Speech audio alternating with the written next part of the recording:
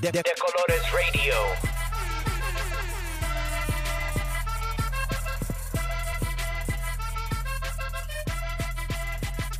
De Colores Radio. Hello, welcome to De Colores Radio. This is episode 8. Thanks so much, as always, for listening. I'm your host, Eva Arreguin, and with me is my homie, Rafael Tamayo. Saludos. Hey. How are you doing? I know you had some mad mocos last week. Eva? Weather? I don't even know what got you down, honestly. For me, it's allergies. Much. Yes. Just life. Yeah, just life in general. Yes. But I'm good. But you're feeling all right. I'm feeling all right. We had Chicano movie night this weekend, which we will talk more about later. And now it's time for us to set our tone. That's right. We are translating our feelings in the best way we know how. Memes. It's time for meme mood. My favorite part of the podcast. Is it really? Yeah. Are you telling us your secrets? Yeah. I don't even... go ahead. Tell me your meme. Oh, there's so many, but I'm going to go with a Game of Thrones. Oh, my God. Meme. I should have seen this coming. Well, yeah, there's so many, and I really enjoy the show, if you can't tell. But there's a character, and sorry for the spoiler alerts, but I don't think you're not super I'm not invested passionate in the about show. it, Yeah, so go you're for fine. it. You can spoil it all. So there's a character, his name is Bran. He's one of the younger Oh, my brothers. God. Okay, there was a funny meme I did see about that. Okay, go on. And so he's one of the Stark boys. He's the crippled one. He's been crippled since day one. Yes. Literally. I saw the newest episode. I was like, still, bruh, you haven't gotten up yet. Yes. And so he becomes what's called a three-eyed raven. There's a name for the kind of, like, visions that he has. It characterizes what he is. That's so Raven. No, yeah, but that's what... I'm so sorry. Okay. Yeah, no. But there's a meme where he's, like, talking about next week's episode, and he's like, I've already seen it. Oh, my God. And That's so rude. yeah. Have you seen the one? I was going to say there's one. Maybe this is my meme mood. It's actually of Young Thug. And they're like saying like, oh, Bran, my family died for you, whatever. And he's like, and it's Young Thug like in a chair like this with like vanilla wafers eating, just like. I saw that. That was probably my That favorite. one's good Maybe too. that's my meme mood, honestly. Just chilling. It's really funny. What else can you do right now? Yeah. Just kind of chill out. Because everything, when you're a little bit afraid that your country might be attacked. Exactly. We just need like take a meter break, on honestly. how much of the world is falling apart. Because I feel like we're always talking about how much it's like going to shit. Yeah. How do we gauge where The shit like, meter? Yeah, like what point are we at? Are we on the I honestly brink don't of know. complete- I honestly felt like this was a calmer week, if I'm being honest. Right? But then Even though did we you see are that getting meme? threats and such. Fuck Jerry posted something where it was like, Okay. remember when our biggest worry about North Korea was a movie that Seth Rogen Oh my and God, that's Franco- so true. and it was like, it was a joke at one point. Now we're like legit worried. Poor That, Guam. We'll get Yeah. into that later as well. So there's a little bit of our meme moods. Before we jump into our first segment, I want to introduce our guest for this week. She actually did us the honor of being on our short panel discussion after watching Mi Familia at our Chicano movie night this past weekend. Her name is Brenda Loya, and she is a New Mexico native who recently moved here. We are going to talk about Chicano identity and some of her experiences in the last couple of years, and I'm really looking forward to it. yeah, it's gonna be really cool. Anything else on our end? Personal updates before we get into our first segment. No, I'm still. I don't want to get sick, so I'm still fighting it. So if y'all have if anybody has any fighting. like remedies, home remedies. I mean, you know I do, but are I know, you actually but I try doing everything. Jason just tried to hand me a bottle of Tajín. I don't know what I'm. them? You want me to sniff a Honestly, line of Tajín, bruh? We'll talk about your symptoms Okay. later. So now we are officially getting ready for El Juguito, the juice. I don't remember who it was, but they said they weren't a fan of our juice sound effect. Yeah. And I'm sorry to man, let who you was it? down. I feel like it was Nuke, but I'm not sure. I don't think it was Nuke. But was it? I feel like it was one of them. I really don't know. But please feel free to send me better sounding juice clips because they're not as easy to find online as you I might think don't open the floodgates because they'll start sending you like O.J. Simpson Oh, clips. geez. I didn't even think of that. Yeah, no, But, I mean, we did our best. So, let's get into our first juicy topics. Woo. So, I saw this quite a bit is the Chulita Vinyl Club situation that occurred in good old Austin, Texas. Yes. Basically, they were cut short from their set at a hotel, like, club area. And then they were like, why would you cut us short? Is it because we're playing Latin music, even though you had a Latin group Right. scheduled and you asked us to perform here, so you knew what you were getting into? Why would you cut it short? So I even watched the video that they recorded while they were kind of confronting the managers and such. Right. So props to them for handling it really, really well. It was honestly kind of silly in my opinion because the guy sounded, you can tell it was because they were, you know, Latina women Yeah. doing their thing. Right. But their, like, attempt at defending it was so, like, stupid. I was just like, what are y'all doing? Yeah. You don't even have... I mean, obviously, there's not a valid reason, but... And there's always like the trouble of being able to effectively communicate on both sides, like an actual issue like this.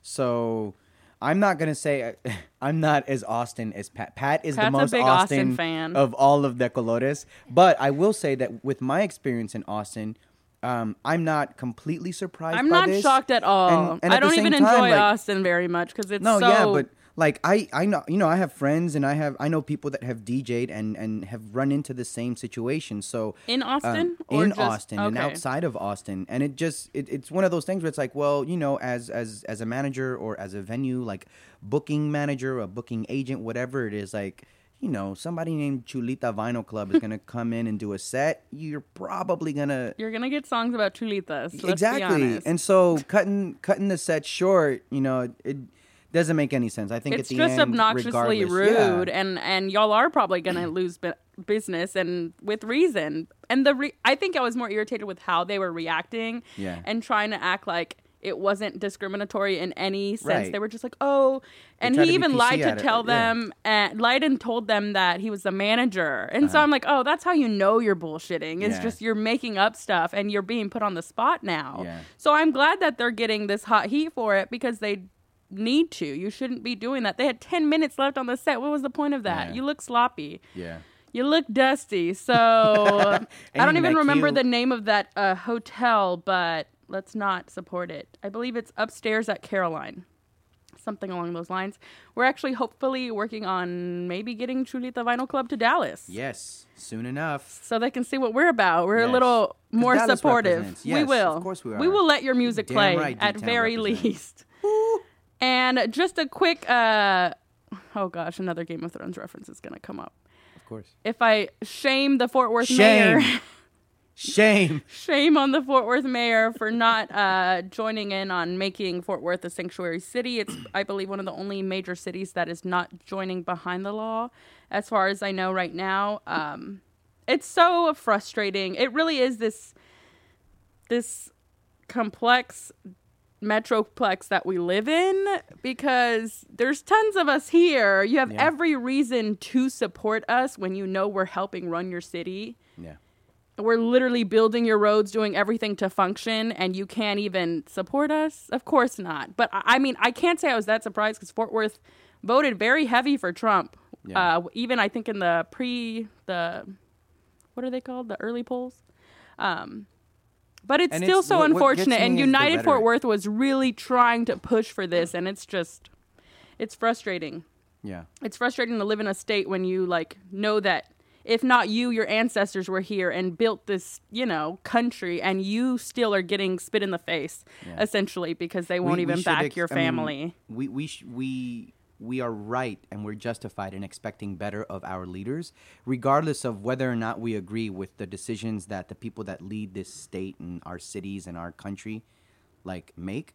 Even if we don't agree with them, we have to take them as our leaders because they're appointed, whatever. Right. Even however, but what gets me so angry is the language that is used and the discriminatory actions that are taken, the semantics, all of this stuff just perpetuates the hate that Oh, people that absolutely. aren't really involved with the decision making use to fuel something that causes divisions between a community. Whether you like us or not, we're still going to live together. We're still here. We ain't going nowhere. So the best thing to do is find a way to make it a little more harmonious rather than dwell on the fact that you think because our political leaders said something that it justifies your blind hate for someone. It's scary. Everybody needs to be careful because I've been hearing a lot about like stops for checking IDs even and stuff in Arlington. And so I'm like, oh my gosh, this is really happening up the street. Like, this is terrifying. So I don't even, at this point, it's just like, I hope our collective can bring you some sort of either information or joy or something to not give up hope and keep fighting, because this is not what this country is supposed to be about. Nope. So hopefully there's a lot of rough news today. Always. Hopefully it'll be over soon. I was very upset with this situation that occurred. I believe it was probably almost 2 weeks ago now. Lil Duval. I'm not laughing. I'm laughing at the face you're making. Because I don't even know how you're getting credit for anything you're doing, because nobody actually cares about you, but you're making yourself relevant by saying obnoxious, ignorant things that are literally killing people, essentially. And it's not funny. And he thinks he's a comedian. And it's really embarrassing because I don't know. It's very frustrating. When you're seeing, and I get frustrated because all this news always comes out after we record, and I'm like, why didn't this come out before we recorded? Yeah. But I think it was right shortly after that Trump tweeted the military ban situation, which was after we last recorded, and I was like, ugh. Right. And then this came out a few days later, and I was like, y'all are really going to laugh at trans people and not realize that we are attacking them? And I say we are because the majority of people don't care to actually understand. They rather laugh with, the Breakfast Club or whoever. I can laugh at Lil Duval because you're and if you ashamed. Watched or if you heard, it was different, like Envy and Charlamagne's. And I've never been a fan. I'm about to, maybe they'll blackmail me and I'll never get a job in like New York or something. Not blackmail, what's blacklist? But I don't personally, I've never been crazy about them as interviewers. I just think they're in NYC and they have the hip hop game there. So they're able to get everybody and, because that's whatever. And Drake sent Charlamagne some champagne. Oh, God. I've never liked Charlamagne. He's always been irritating, but I've always had problems with them as interviewers because Charlamagne is like, to me, he's like a Trump where he just says things that are like triggering. They're going to get attention because he's asking the crap that nobody wants to say because they're professionals and he's not. Right. And anyways, so he made Lil Duval, he asked Lil Duval about a trans woman who was recently on the show, Janet Mock, who I'm a big fan of. And Janet Mock was just on the show. Like, it's beyond rude to bring this person up and then ask him what his thoughts are on this person. But he essentially equates this person to if he found out that they were used to be a man, quote unquote, or something like that, that he would murder them. And I'm like, how do you say that? And how do y'all laugh at it? And how do you keep asking him these things without seeing how ridiculous y'all sound? Yeah. So we're hoping to get some trans people in the community on the show soon because obviously we don't know these experiences and can't really speak on them. But it's not funny to make fun of trans people when they're being murdered. Yeah. Whether you understand them or not, you should not be joking about murdering them. And you do not understand the trans identity. And if you do not understand it, you need to educate yourself on the trans identity because we need to do better when these people are being murdered, especially trans women of color.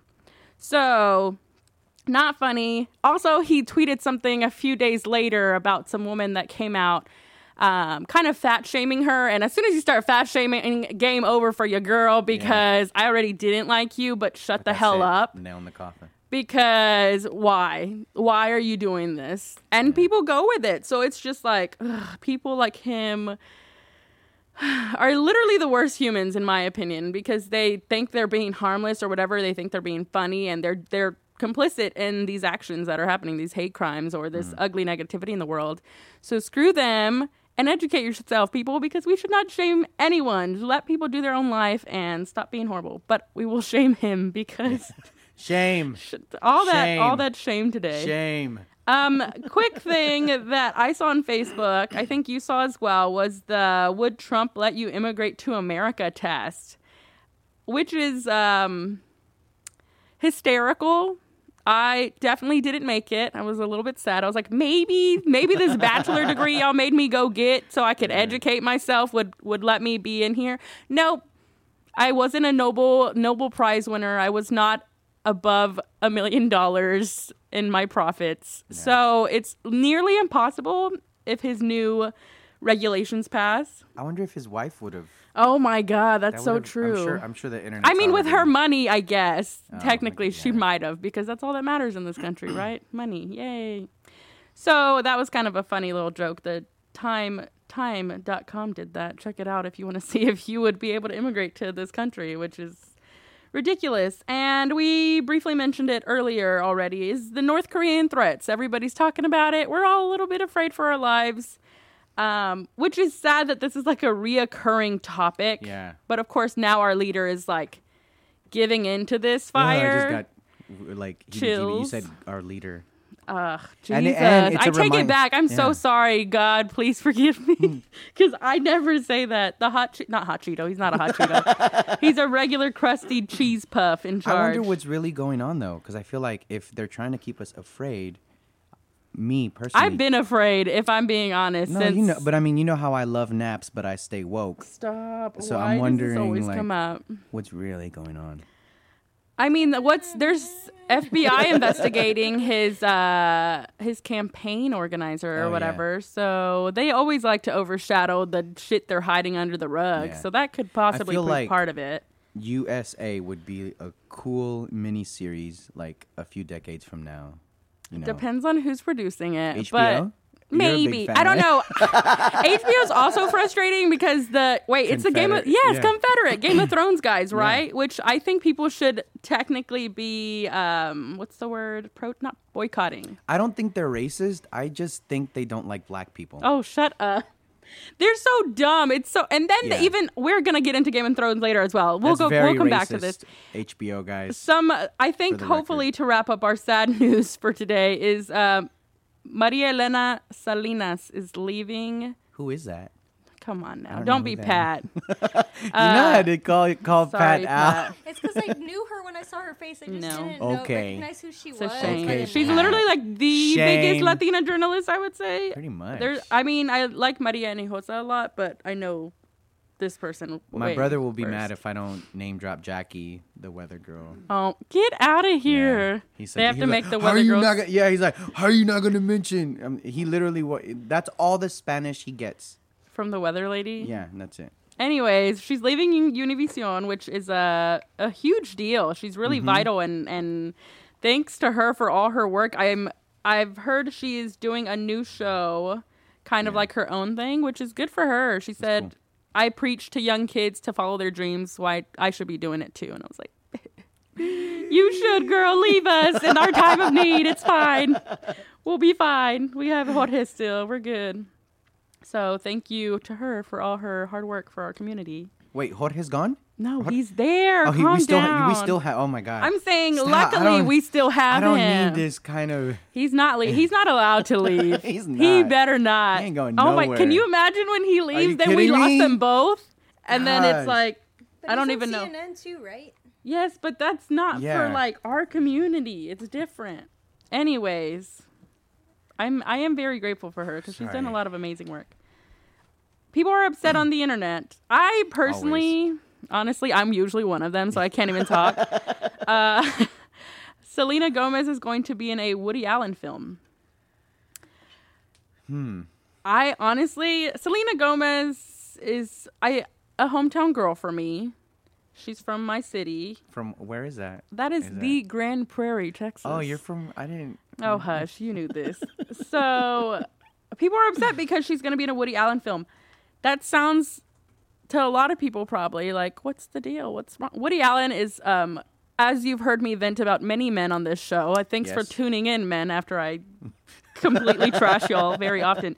If they're smart, they'll take it. And they'll understand. Exactly. Woody Allen is hot garbage. In case you didn't know, he basically, I I don't know how to say this. I don't want to get into his full case. He's just garbage. Just do your quick history about his kids, and then you'll be like, he married who? Yeah. And then you're like, what? So it's just, he's garbage. You know, the shitty part about all of that is that he's still accepted. Oh, absolutely. I mean, there's a difference with whiteness, though. That's what I'm saying. Like, we could do an entirely, like, an episode to just cover that, yeah. But absolutely. let's not go there. Once I learned all about that, and I was like a little kid in film school, and I was like, oh my God, why did you do that? It ruined all the movies for me. But there's a lot of those, like, artists that get away with it, and they get away with, you know, taking advantage of young women, and then we still are okay with them because they make great art. And it's like, nah, fam. But I'm not, this is going to sound bad, I'm not surprised by Selena Gomez doing this, because even when she gets called out for, like, Black Lives Matter and stuff like that, she's usually like, we should be doing other stuff. I'm like, girl, your last name's Gomez. Come on. Like, rep us a little bit. Like, shut up your Taylor Swift side and just, like, rep your last name, rep your city a little bit. Like, people are dying out here. But she's working with Woody Allen. I really can't say I'm that shocked, because whenever stars are trying to get up there, they want to work with people who, you know, are up there. But low-key, we should have known she wasn't good news because she's a Spurs fan, not a Mavs fan. That is weird. I have seen her with Cowboys jerseys, though. I've seen her in Spurs jerseys and at a Spurs game. No hate, because I love Popovich. No, I'm not. I'm going to share one of my many unpopular opinions right now. Are you a Spurs fan? He has more unpopular opinions coming soon. I do, but I am a Mavs fan. But I lived in San Antonio for several years. Boo. And, you know, because the hood played a lot of basketball. I played a lot of basketball. And then my brothers taught me a lot about the fundamentals. You can't hate on the Spurs. I don't hate them anymore. I do. Tim Duncan, one of the greatest. Popovich, you gotta respect. This is about Selena Gomez, you guys. Coach, but I'm just saying she's from Dallas, and that is weird. She's not from Dallas. She's from Grand Prairie. Oh, so what are you saying about me? I'm doing this whole show for Dallas. Well, you're from Dallas. I'm just saying. Okay. I'm not like. I'm saying that about her because she's doing the Woody Allen film. She shouldn't be choosing. Okay, she should already been born into it, and she's not. She's talking about the Mavs fan thing. It sounded like she was doing something else. Anyways, Selena Gomez, good luck in your Woody Allen film. They've all been flopping anyway since we brought this stuff back to light. So I really don't know why you're doing this, but I guess you wanted to be his next muse because that's what he does. Cowboys preseason. Yes. Not my best transition, but I thought that would be they need bold no enough. Transition. The Cowboys preseason, I didn't really know what the first game, I don't know, preseason's always like whatever, and then I was actually surprised. Yeah. So anytime there's football on, and so this might be an unpopular opinion because a lot of people are trying to boycott the NFL and everything happening with Colin Kaepernick and all I this support stuff. that fully. Yeah, no, I get it. Like, I understand, but as a diehard Dallas Cowboys fan, I like, there's no way around that much. And so as much as I disagree with some of the things that are happening in the league, I'm really excited to see Texas players. And you're an animal, and we're addicted to it. Yes, it's Cowboys Nation. And you can't, like, sit there and hate on someone like Dak Prescott. Dak Prescott is, like, a legit stand-up guy. Like, he's family-oriented. He won't take a knee, though. Is that a Game of Thrones reference? It is. Like when no, it's not. Daenerys was asking Jon Snow to bend the knee? What? You lost me at Game of Thrones. I know. Go ahead. No, I know, but still, like, you know, it's with everything that's going on, it's still difficult for me to say I'm going to boycott the NFL and not be a Dallas Cowboys fan. And then it's really difficult when you have someone like Dak Prescott as the leader of the team, as the quarterback. You can still be like, I'm a Cowboys fan, but the NFL sucks, and that's me. Yeah, so that's like, honestly, after all the stuff that happened with Adrian Peterson, and then what's the other guy that had like the domestic assault charges that had like guns that he like beat his girlfriend, Beyonce, that played for the Cowboys. I was like, after that, I was like, nope, I do not. And that's somebody like, I wanted to work in sports, and I still was like, nope, turned off by it. Which, by the way, Spike Lee's having a protest on August 24th. At the NFL headquarters in New York against the Colin Kaepernick thing. So I'm going to try and make it. Okay. Oh, that's cool. Yeah, it's crazy how the owner, like, completely... The Ravens were considering signing Colin Kaepernick. Right, but they got Cutler, right? No. Cutler went to Miami. Chingo, I don't know sports that well. No, but the Ravens were going to sign Colin Kaepernick, and so they didn't. But when they were considering him, it came out that the owner completely said, like, didn't even look at why he was being considered and said, no, this isn't going to happen. So it was blocked. Oh, hell So it was like no. the owners didn't even care, whether or not he would have been a good fit for the team. It was like, no, I know what's involved with considering someone like Colin Kaepernick, so I'm going to just say no. So, Well, you know what? F them all. I like Kaepernick a lot, and I follow him on Instagram now. I like Colin Kaepernick too, but I want him to get signed just so that he can do his thing, but in my opinion, he's not the best quarterback.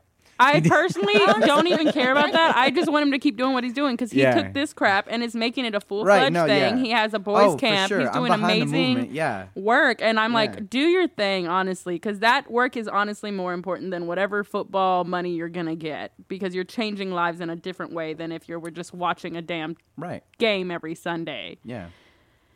Anyways, now we can finally talk about the thing that has been brought up way too many times already today, which is Game of Thrones. What? And Insecure. Just quick HBO recaps. Shout out to Jessica for giving me her HBO Now password and being a good friend, unlike someone who never gave me things. I gave you my HBO Go password. You didn't. I didn't? No.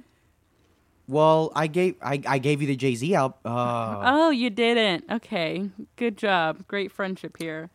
Game of Thrones. Bye. I watched this episode because someone around me was watching it, and I was actually impressed. That is so whatever. You're I didn't go so hair flip. I'm done. Whatever. Because I'm honestly someone around me was watching it, listen so I here. stumbled upon.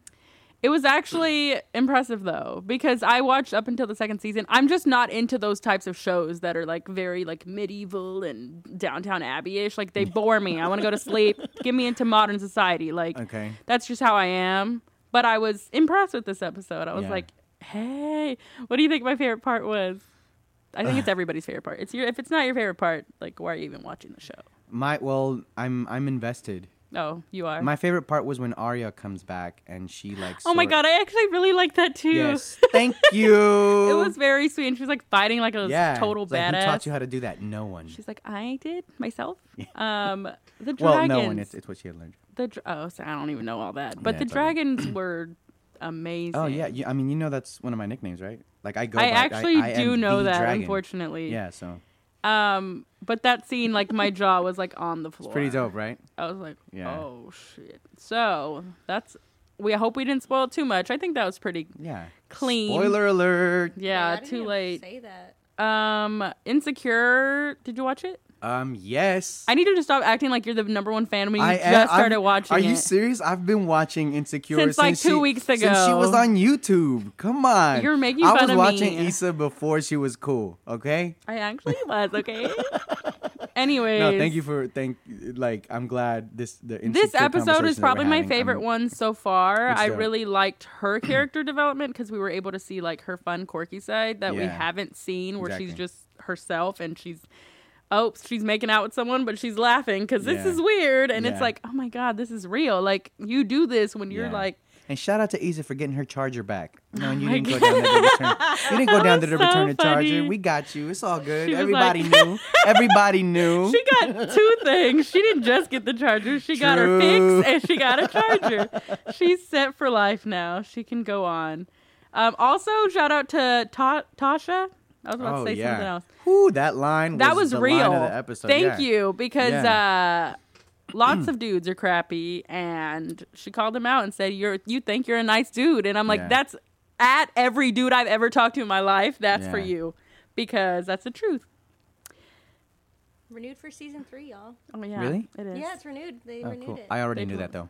Oh my god! Gotta act excited for Pat. This is also just a quick thing I thought was kind of cool. Maybe WNBA is going to be included on NBA Live, which I know NBA Live is not as poppin' as it used to be. Yeah. But I thought that was really cool having that option to Yeah, no, it is cool. Be a woman baller.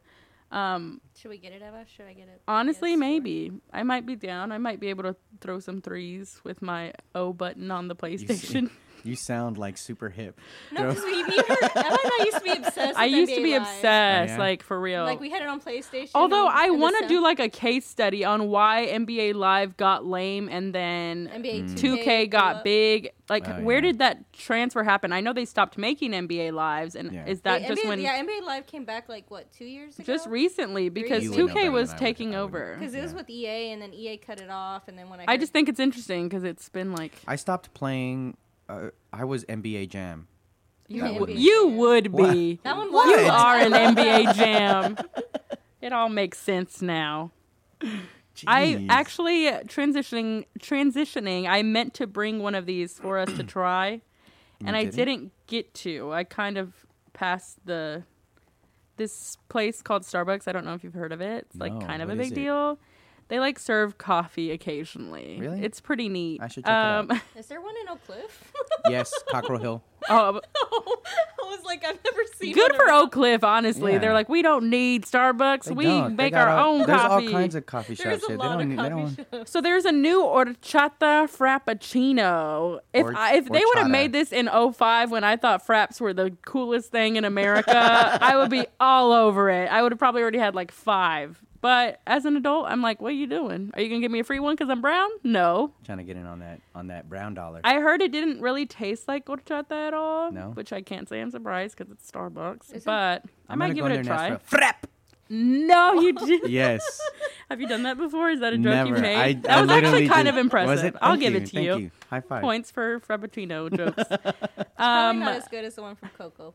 Yes, I was. I think it was Yolissima that said that on Oh, yeah. Facebook. She was like, "It ain't Coco Andres though," which Dirty they sold at horchata. Chicano Movie Night, which They was sure did, cousin. dirty horchata. Yeah. And Wow. shout outs to Mondo for getting me a dirty horchata. Ooh. horchata. That sounds disgusting. rum What are chata you in still it? talking about? A drink? It had Bailey's in it. Oh, dang. That's what He I- gave you that here, Yeah. and he didn't give me one. I was at work. Why didn't we during get work. any? I'm just kidding. He didn't. Oh, that's You're lying now. I'm not. Why would I was sick. Okay, Why would well, I drink? There is Mondo, rum you have to chata. give us all that now because it sounds really good. Yeah. We can mix it with the rum chata. Ooh, Rum chata. that's actually kind of good. Is it? Mm-hmm. I don't know. Rum chata, or as they call it, rum chata. Rum chata. Okay, now I know what you're talking about. I got it. Anyways, He's like, I have had. let that. us know if you've tried this drink and you like it. I'm kind of curious. I might go get one eventually. Now we can get to something that is quite problematic. Ooh, I don't know if I should speak on this. Shut you. I'm gonna- I actually need to put you on blast. I've heard this a few times now that you came out with your truth that we didn't know you'd been hiding this. I wasn't hiding it. I was never like, I never got mad excited about it. So I figured like, I'm still offended. I don't even know why you keep going No, right now. So, before we get into that dilemma, 3 Latinas are trying to give conchas a national holiday. Or day, not holiday. Everybody take off work and eat a concha. It's a campaign on change.org, which is urging the California governor to recognize December 8th as National Concha Day. They're doing this petition. I need to sign it. I'm down. Why not do your concha thing? Have you signed the petition? I haven't Why is that? because I'm doing it right now. You're a liar. You're a filthy liar. Now I'm not come lying. and I'm tell just- your truth. I'm telling an alternative truth. No. Does that work? Nope. I haven't. I didn't Tell the know. people. Tell the people what you told me the other day when our friendship Because I ended. think conchas are overrated. Dramatic. I'm sorry, but I do telenovela. think they are. I'm Team Empanada. Shout out to Yoli. Again. I'm Team Empanada. I don't I'm think sorry. we have to compete the breads though. We I don't, we think don't. conchas are just key. They're just that image of happiness. No, I get it. I'm behind what it represents. I just think they're not that good. You have to think about what they stand for, not I the know. flavors. I know. Because I agree, there are some better tasting breads. Yes. But a Way damn better than- concha are you with some kidding me? abuelita hot chocolate on a Man, cold ass I mean, day. it's good, but it's not like strawberry empanada good. It's not like a little marranito good. It's not hojarasca good. Is it beautiful and colorful? And It's does it have beautiful. your ancestors' ashes in it? Okay. I'm sorry, does that sound weird and hard? No, but really, I understand what you mean by saying they're overrated, but what are you solving by saying that? You're tearing the Latino community apart. I just wish we could have. You wish we I'm- could have what? Did we we should have had like a huge meeting like we have to go with conchas? No, we're going with conchas. I know, but With I'm- every and I'm- reason. I'm Shout with- out to I'm these with women us. doing this because good for you. A I'm with concha us. day sounds amazing. I'm with us. I so just why are won't- you tearing us apart? I just won't be enjoying conchas. A good fresh concha is like thank you, God. Let me go to church and No, say and hi to then the they- Virgen because and it's then so se good. despadaza todo. I know, you make a mess. It might be. Pieces. What is worse? We should see what makes more mess, a mazapan or a Oh my concha. God. No, yeah. You kidding me? Just all the sweet, literal Seriously. sugar just everywhere. Anyways, I don't know how we're still friends after that discussion. Team empanada. I'm sorry. How do you? To me, they're just so different. I can't compare those two. How are they so different? They have sugar. I'm just not Their that big bread on is- empanadas. Probably. Oh my God. Don't act like Stop that's the the same presses. thing. Stop the press. What presses? Like Al Dia, the one Latino press. Did we just create Team Empanada versus Team Concha right now? I just don't think those two compare. Right. They're Team just so Empanada will different. body slam a Concha out of existence. I don't know why I'm not that big on empanadas though. I I don't know. am- Maybe my mom just, I am shocked. listen, when your mom goes to get the bread, she brings like her faves, right? Like you're like, oh, Yeah, I know. like And she brings your empanadas, favorite marranitos, ear. and hojarascas, Mine's, my favorite's the ear. Or she would Oh, bring the some ear. churros. And then I'd be like, yes. Marranitos. Yeah, we already said that. But That's my Late pass. favorite. Late pass. Pat. anyway, My favorite. anyways, you get your assorted. My mom never brought empanadas. So like, Oh, okay. that's what I'm saying. Like, And then there's and so excuses. then I like strawberry empanadas, which are hard to find. Of course, you're Like difficult. you get cajeta or I like piña or- meat-filled empanadas.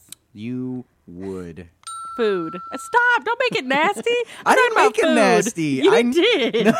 You but made it no, nasty. because you went and said that you didn't like empanadas, but then you're like, oh, but I do like empanadas. I don't like dislike them, but I was explaining why my history has not been that strong with them because Okay. my mother Is your not, history against empanadas as strong as my history against conchas? No, I don't hate anything that much because I don't want to divide the Latino culture What? and their breads. Oh man, now I feel like a complete like See, n- you're good setter. for nothing. We need to unite. Now is the time to Okay, you know unite as a what? country. Fine. That's like trying to compare like a pupusa to gordita. Like why Those would- are No. pretty similar. I mean, But I would still no. I'm still No. like But they are no. very Like I different. would still choose. A no. pupusa. What you're no? I would, I'm saying. Ooh, this is I'm- about to start a fight. in What did she here. say? She said a pupusa. Of course you would, because that's Pat. And no, that argument isn't because a pupusa's like cool right Our now. guest Brenda's here. Are Feel they? free Yeah, to oh my chime in. goodness. Yes, Don't Brenda, hold back. please. This is becoming an argument. Once pupusas are like everywhere, Pat's gonna be like, I don't like them anymore. Our friend, like have her cousin, like Don't her bring me cousins are into this. Salvadorian, Yeah, so no, we- don't try. Pupusas are really no, good though. they are good, but that argument of pupusas versus gorditas isn't like having a discussion about Why is it empanadas not? versus concha. Somebody asked me that the other day. I and feel was like it's a fair discussion. It's Why is it not. not? I'm talking about like They're these are both like masa-based meals.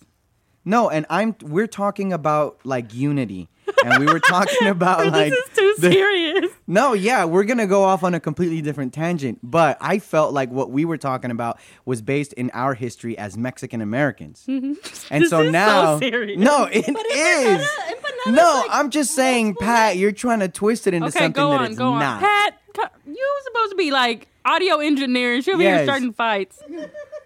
Yes, you're comparing apples to pizza. What? That is I don't think it's that that far is off. too off. Is it not? It's feel like really Is not. it not? I mean, it is. Wait, Is what? it- Now I'm getting confused. If Is we it- asked people, Anyways, they would probably agree with me. Okay. Okay, Mm. if we ask the people in Austin, they would agree with Pat. Anyways, conchas. I don't think conchas are overrated. I think they're accurately rated. They just get the most love. They're Well- probably, honestly, let's think about it. They're probably one of the cheaper breads. We'll agree to Right? disagree. I feel like if they're cheaper, my mom's gonna get 5 of those and like one of each other one that's a little more expensive. I don't know. That's what I would do also. I believe you get what you pay for. Get out. Anyways, great for those women doing the concha I'm petition. sorry that We will this sign conver- it soon. Hopefully, we don't have much division in our community over this I'll sign it now. this here dilemma.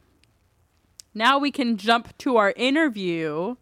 Finally, in the studio with the De Colores Collective, we are welcoming Brenda Loya. Daughter of Mexican immigrants, Brenda was born and raised in New Mexico. She is deeply invested in being an agent of social change and being a progressive leader for underserved and underrepresented communities. Brenda is the district director of the Health Careers Resource Center for Dallas Community College District, Previously, Brenda was a climate and health organizer in D.C. and Maryland, where she prepared health professionals to address issues related to climate change and public health. In addition, as a media associate at the AFL-CIO in Washington, D.C., she worked to carry the voice of all working families to advance social and economic justice. As first-generation American and first in her family to graduate from college, she continuously explores issues of social and cultural formation of race, class, and ethnicity. As an undergrad at the University of New Mexico, she studied abroad in Buenos Aires, Argentina, and Cuernavaca. Did I say that? Cuernavaca. Jesus Christ, why is that so hard for me to say? Sorry. And Veracruz, Mexico, exploring indigenismo. I practice it because I know how to say it. The African presence in Mexico and Chicano humor. Brenda graduated with honors with a Bachelor of Arts in Latin American Studies and Chemistry. Wow, everybody, welcome Amazing. Brenda Loya. Thank you for being with us here at De Colores Radio. I could barely cut out any of your bio because it's so impressive. Seriously. There's so much in there that we could cover and need to cover, especially as Latinos or Latinx, sorry. Let's start from the beginning. How was your upbringing in New Mexico with immigrant parents? Well, first, thank you for having me, and I did come prepared with my Concha t-shirt. Oh my God, you should have worn it. Brenda! We know what my side God, you're though. on. She's with the right side. Thank you for joining us. I'll drop the empanada one then. I'll make an empanada. Ew, that's not gonna look good. It's just gonna be Sure like it little. will. This is No? beautiful and colorful. That's why we like them You're so right. much. You're right. No, you're right. Y'all win. I do love empanadas. Being in Argentina, that is where I discovered empanadas filled with carne and olives, and I was so impressed. And I'm hungry as See? heck. unfortunately, I've recently become a vegetarian, so those are long Oh, history you now, could but probably I can do some stick with- to the conchas. Yeah. With some I'm sure Tisha alternative Recipe Oak Cliff could flip alternative something. meats. Does that sound right? Alternative meats? Is that how Yeah. you say it? I'm careful now about saying alternative anything because of He's ruining everything. right. It's like We can't even on. speak words now without Yeah. fearing them. I can't say. Fury. Anyways, thank you so much for being here. I know I rushed into the question because I'm excited to talk to you. But how was your upbringing in New Mexico? Thank you. Well, again, thank you for having me. In New Mexico, you know, New Mexico is an interesting state. Has anybody visited New Mexico at the table? Yes. Really? Oh. Okay. Both of you have? Yes. I went to Roswell and I Okay. went to Ruidoso. Okay. I went to the White Sands. I really loved Roswell. I loved the Mexican restaurants I had there. I went to a paleteria almost every day. I became friends with the owners, and I don't know. I really love the Mexican So food there. I was want to go this back. like a touristy trip? It sounds like you hit all the main touristy spots. Yeah, my mom and I just did a really quick weekend trip. But we weren't expecting that much from New Mexico, and we really liked it. Oh, I okay. we both were like, we would Brenda's like, wanna live rude, here. my state Well, rocks. No, and Because I always nobody really talks about New Mexico that I much. agree. All I ever knew We really was, don't. was Breaking Bad, Albuquerque. So originally, And you have a chemistry situation, so I was like Breaking Bad twice. that was literally one of the places I wanted to go visit because of it. But then we went to Roswell, and I was like, oh, that'll be cool, the little UFO stuff. So, but I ended up liking more of the Mexican food than I did the alien stuff. That's why I was like, well, They had alien food.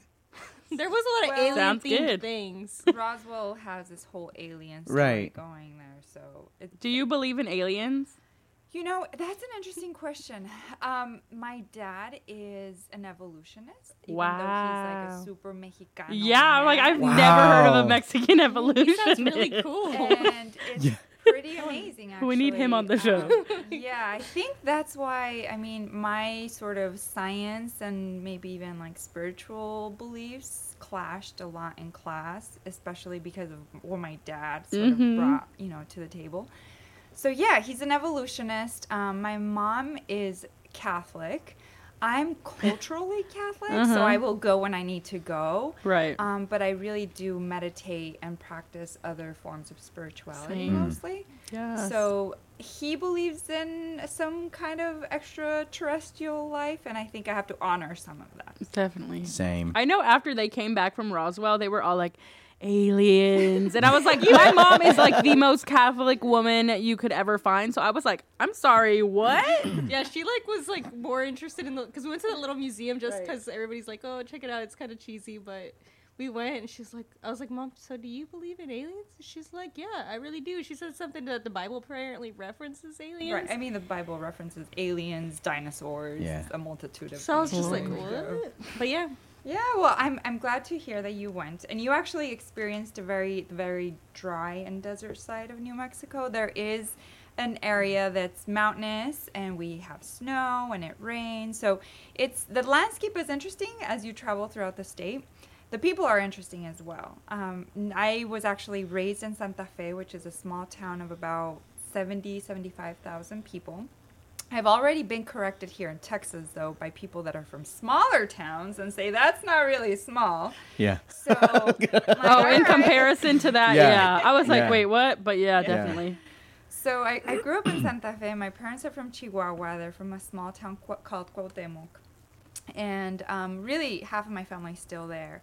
And so if you go to Nuevo Mexico, a lot of the New Mexicans, which you would have here the equivalent to like sort of Tex-Mex, the community that's been around, you know, the border crossed them, they didn't cross the border. Right. They really, and when I say they, I really felt a disconnect because their history was we came from Spanish descent. We came from conquistadores. We came from Spaniards. And while that's true, that's not completely true, right? Right. Those that settled Santa Fe were mestizos, right? They And went that's through the Mexico natives. first. Wow. And so I'd be willing to say that if many of the Nuevo Mexicanos were to get a DNA or a genetic test, really most of their genes or genotype would go back to being Native, a Native American, not so much Spanish. But that was a form of colonization, and it was a form of allowing them to be different from being Mexicano, right? Because the word Mexicano in Nuevo Mexico early on carried a really negative stigma. And so when my parents moved to Nuevo Mexico 40 years ago, there were very, very little Mexicanos. So I think that our immigrant history in New Mexico is much younger than that of California and that even of Texas. Interesting. And so you would find just this intense discrimination against the Mexicano community, the recently arrived Mexicano community. And so I was the only Mexicana in my class from elementary through middle school and even high school. And that was a very isolating process, right? It almost made me feel like I can speak in Spanish, but if I whisper, right? And that was, I mean, I grew up in a Mexican household. If you went to my house, it was Mexicano as if we were in Cuauhtemoc, Chihuahua, right? And so I think it was always just having to straddle those two different worlds, like who I was at home and who I had to become at school so I could, either perform well academically or even just make friends. I think that really has changed now, and I've seen my brother, who is 12 years younger, and he's now, he's in Albuquerque now, but being in Santa Fe and really seeing the younger generations being able to combine sort of those two worlds, and still being connected to their roots and to the language and to the traditions while still being Mexican American in some respect, right? Now, do they describe themselves as Chicanos? No, not at all. The community that really describes or identify themselves as Chicanos in Nuevo Mexico are those first, third, fourth, fifth generations that feel Chicano, but because they were mostly from Spanish descent. So it's a really interesting dynamic. In fact, we have fiestas, which happen in September, and it's a recreation of the colonization. Oh, wow. They have like a pageant, where people play for these roles, the conquistadores, and for the reina of the fiesta. So they literally recreate. Yeah, they're like celebrating. Yeah. Wow. This painful event for our Native communities, right? Just yeah, to and that's witness something that on like a yearly basis. I just think of your education. I remember learning first, second grade when you're learning about all the boats and the ships, not boats, ships that, and they celebrate that essentially. They're not saying, hey, Christopher Columbus killed this many people. They're saying, wow, he discovered this place. And so that mindset really takes over. But that whole idea of having that identity at home versus that identity in a school where you're predominantly, with white people or whatever, however you want to say it. It takes a toll on you. And I think that's an identity a lot of people can relate to that we don't necessarily discuss. And I think it was also not just being with like white people, as we're saying, but being with a no Mexicano community that felt Spanish and that I didn't truly, it's not that I wasn't welcomed, but I didn't have enough to really be part of it. I didn't have that specific last name that was regional to New Mexico. Right. There was no way that I could have ever gone for the princesa or the reina. That's so interesting. Because I didn't have that lineage to Spain. To the last although name. We came from the same mix of people, except for their people didn't cross the border and mine did. And so I think that was a huge challenge. It wasn't until I moved to Albuquerque, which is about 500,000 people, where I met Chicanos and I met Mexicanos and I met Mexican Americans. And you felt more comfortable there? Oh, these are my people. And we're all pursuing higher education. And there's a Chicano studies program and a, Africana studies program. And where do I belong and what do I want to study? And I think I just kind of submerged myself in that community and found a place where I belong. That's nice. So when would you say was you first felt a calling to make social change? That's a really great question that I get often. And I think, being the translator for my parents at like 9 years old, literally having to translate construction contracts for my dad. My dad's a construction worker. My mom is a housekeeper.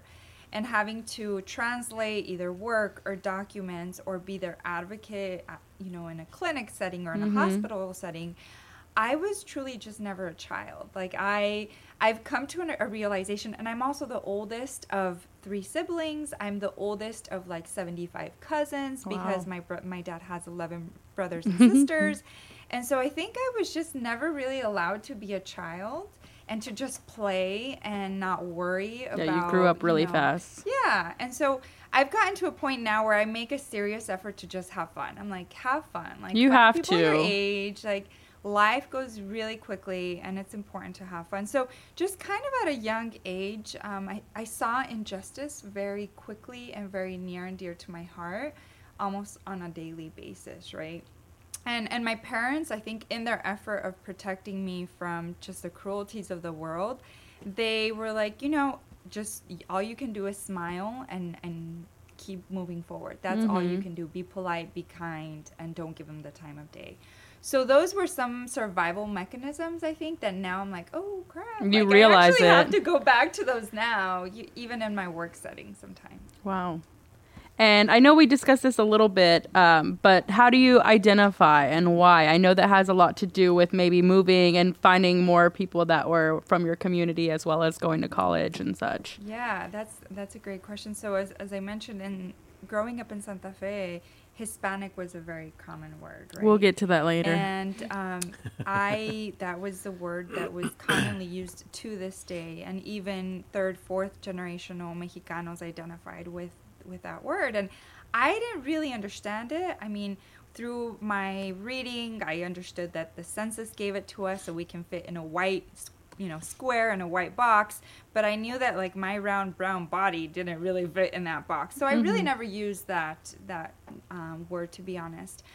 When I went to Albuquerque and really just kind of submerged myself in the Chicano studies program and just the Chicano like mecha and just really being in that environment, I was like, wait, shit, like, am I or am I not? Am I enough, right? Because my heart was there, but I didn't know if I had the privilege to use that title, honestly, especially Chicano with the CH. To me, that movement, that history, those people, Dolores and Cesar, really carried. I mean, we stand on shoulders of giants, and those are the giants that we stand on. And could I really use that word to self-identify? I almost felt like it was a disservice, right? To describe myself as something that I almost felt like we weren't quite part of that movement, despite the fact that my grandpa had been a bracero worker for 34 years in California, right? I still have his mica cafe, which is the brown mica that was given to them as they were getting their resident status. And so then I think I went through a transformation where I started traveling to Mexico, Cuernavaca, Veracruz, DF, and really just kind of submerging myself in like, oh, whoa, my Spanish is not that great. Like, how do I make sure I improve my Spanish? Half of my family still in Mexico, and when I go home, like, they question if I'm actually Mexican enough because I don't speak Spanish the way they do. Mm-hmm. And so I think I came to this term where just I was so focused on reading, writing, making sure that my Spanish was as strong as my English, that I found my place really in being Mexican American. Mm-hmm. Because I am American in many ways, right? I go to Mexico and I complain about standing in lines, mm-hmm. and I complain about their infrastructure, right? But at the same time, I didn't watch I Love Lucy growing up, you know, like we saw in Mi Familia. And there was very distinctive things in my childhood that were still very Mexicano, as opposed to being American. And another really important thing in my family is la charreria, right? My dad's a Mexican charro, right? I grew up around horses. That's what we did. And so we would sit down and my dad would play all this like beautiful, you know, mariachi music, and we would watch all these shows. Literally, it was like he thought I was going to be a boy. So even though I was a girl, he decided to carry on the tradition. And so I was just kind of submerged in a lot of this, and I ended up feeling like, you know what, I'm truly actually Mexican American. Mm-hmm. That is a title I wear, and that is a hat I truly wear. I think everybody will have their own personal experiences, and that's why it's important to talk about these different identities, because as one might like Mexican American, another one won't, or another one will say, well, I just say I'm Mexican or whatever, and every one of them is valid. But I think a lot of times we don't even know the differences of these titles, or we just know what our parents told us. And then when your parents are immigrants, they're not going to tell you the same thing as you'll read in a history book, you know, or whatever. So it is very complex for sure. But that's why I wanted to have you on here, because I enjoy listening to everybody's backgrounds. But why do you believe people are so opposed to using the term Chicano? I know you touched it a little bit, but...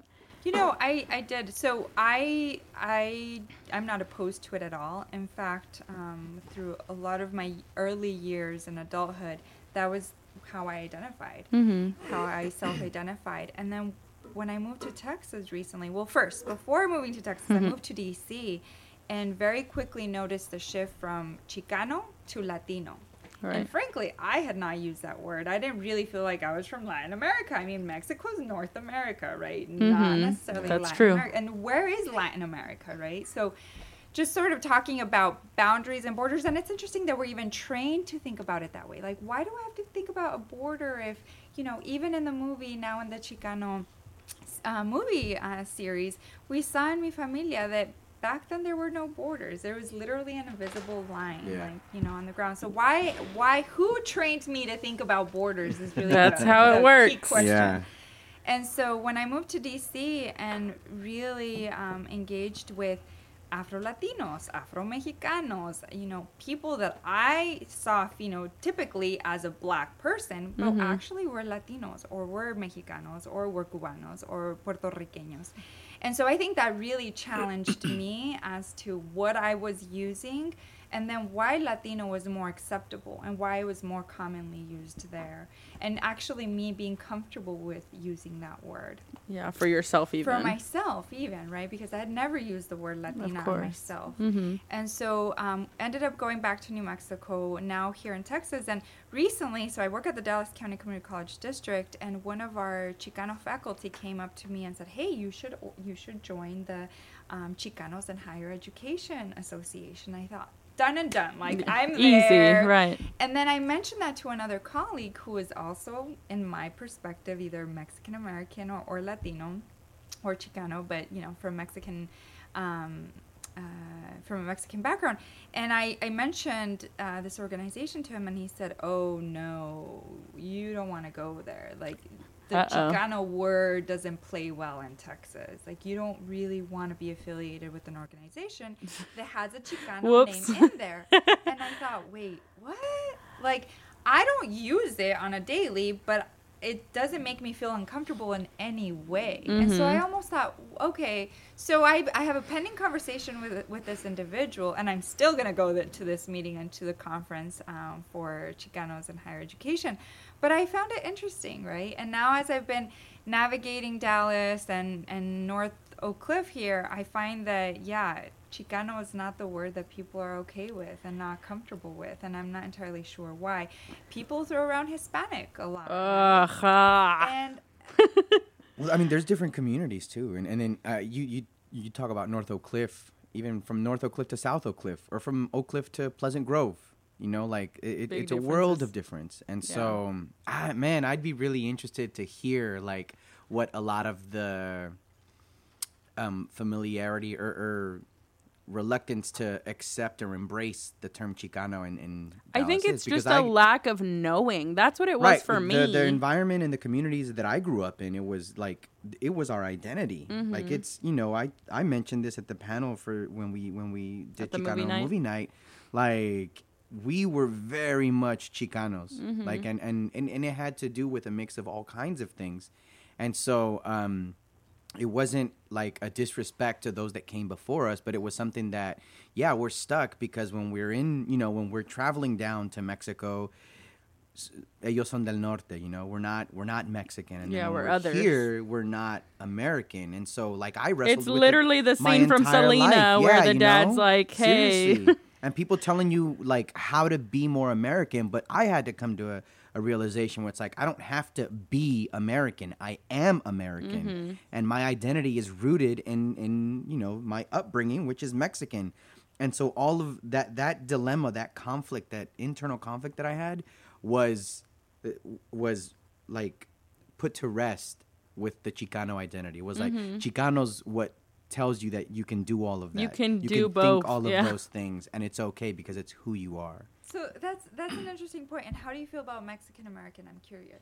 And so that's one of those things too. Like, you know, when I've had to come to terms with the way that people will best understand. It's also who you're talking to. That's what I'm saying. Like, how do I feel that someone and it's kind of, it doesn't work to anyone's advantage because it does mean that I might approach a conversation or a situation with some type of prejudice, but it's because I'm going on history and data that I've collected over my years based on what I've experienced. And so if I feel like someone might understand my identity better if I say that I'm a Mexican American, then that's my identity. But Mexican American was like the leading, you know, identity that was embraced by my family. And then, you know, my mom and my dad, up until several years ago, they were Mexican. Even though they were residents and they became citizens of this country, they were Mexican. It wasn't Mexican-American, it's somos Mexicanos.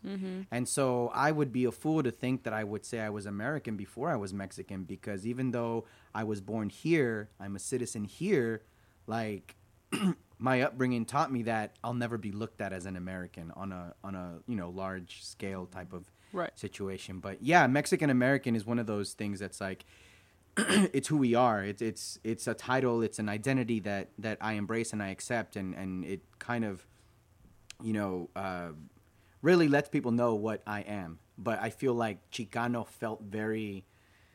Oh, I don't know how to explain it. You connect more with that culture than there was just a little the more general ownership behind that, because it felt very much like, you know, even the terms Mexican American, they're English words. And so Chicano felt a little more identifiable because it was like, you know, some of my friends and family, we might not speak Spanish, but we can say Chicano. And Chicano isn't necessarily an English or American word. So that kind of represented the duality of our identity, you know?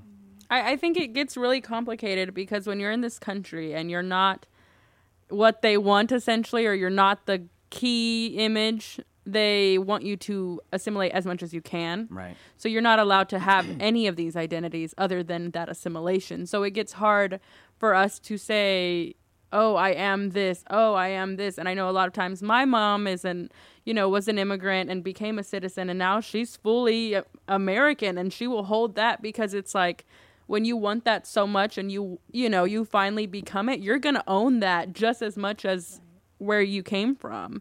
So it does get very complex. And I think especially here in Dallas, we need to have these conversations because we are not. And that's why people don't know, or that's why people don't like it, or that's why people are ashamed. makes people uncomfortable. And you know, I always thought about it this way when I was in college. There's almost like 3 roads, right? You can either, when you come from a different country, I think there's 3 different sort of options in a sense. You can marginalize yourself, meaning that you only hang out with people that look like you, speak the same language, have the same interests, and we'll find that, right? Which is why we have Little Italy, we have Chinatowns, we have quote unquote Little Mexico. Our communities, right? That's a form of marginalization, whether it's institutional or whether it's self-marginalization. And then you have sort of this middle ground of how are you truly bicultural, and what does it mean to be bicultural? Can anyone really achieve that status, right? However you define it, whether it's reading, writing, language, music, art, however you're trying to define that biculturalism. And then there's the other end, which is complete assimilation, right? Where you just blend into your environment and you become a product of your environment. And I knew that never was true to my heart. I don't feel like I belong. I dream in Spanish. Like, that to me was a huge indicator that there is a whole other portion of me that is huge. If you go to my family's I guess ranch in Mexico, you will find my grandma, my great-grandma, my great-great-grandma, my great-great-great-grandma, all in the same little region. That's where I want to be. Like, there's no way you can leave me in the U.S. while all my grandmas are hanging out and talking history together, right? And so I think just seeing sort of those three sort of roads, I thought, I'm really shooting for that bicultural road. I cannot assimilate, and I cannot marginalize myself either. I really have to find that sweet balance, whether it's through literature, traveling, making sure that I sit down with my grandma and capture the music that she enjoyed and that brought history to her life, while also having to navigate, right, being here and being on top of Game of Thrones and I know what's happening there, right? Yeah. So how do you just kind of balance that out on a daily basis? Definitely. No, it gets very, I mean, I don't know what else to say besides complex, because even it really wasn't until college for me that I even really understood the different connotations behind Chicano, because for me it was always like, oh, you don't want to be that. That's too American or too white or too whatever. And it's like, nah, it doesn't have to be that. And when I really learned some of the history, I was like, this is everything I am. This is everything I want to be. This is everything I want for my people. It's to progress. So why not? Why can't I not own it, but claim this title for myself? I identified it with more than anything else I had learned about or anything I didn't learn about and just assumed I was, or the Hispanic term I was given and had to just go with it because that's what they called me. Now, I can tell you something that I find specific to Texas. I'm as progressive and as liberal as you can come. And coming here and meeting many Latinos who are actually conservative, but define and identify as a Latino, it really troubles me. And so that is where here I feel that the Chicano space speaks to my political and social values. That is truly my niche here, because Latino in Texas, there's a whole lot of... We unfortunately have Ted Cruz. Yes. No, yeah, you're and I think that's why here, perhaps, the Chicano sort of family or the Chicano word or identity really just, it's almost like a safe place, right? And that's where I'm like, yeah, I could see how I fit more within that identity here, because I'm not... The other, at all, right? Here, a Democrat, and I'm not going to be partisan, trying not to be here, but a Democrat here can be very conservative. And that's not my definition of being a Democrat by any means. Yeah.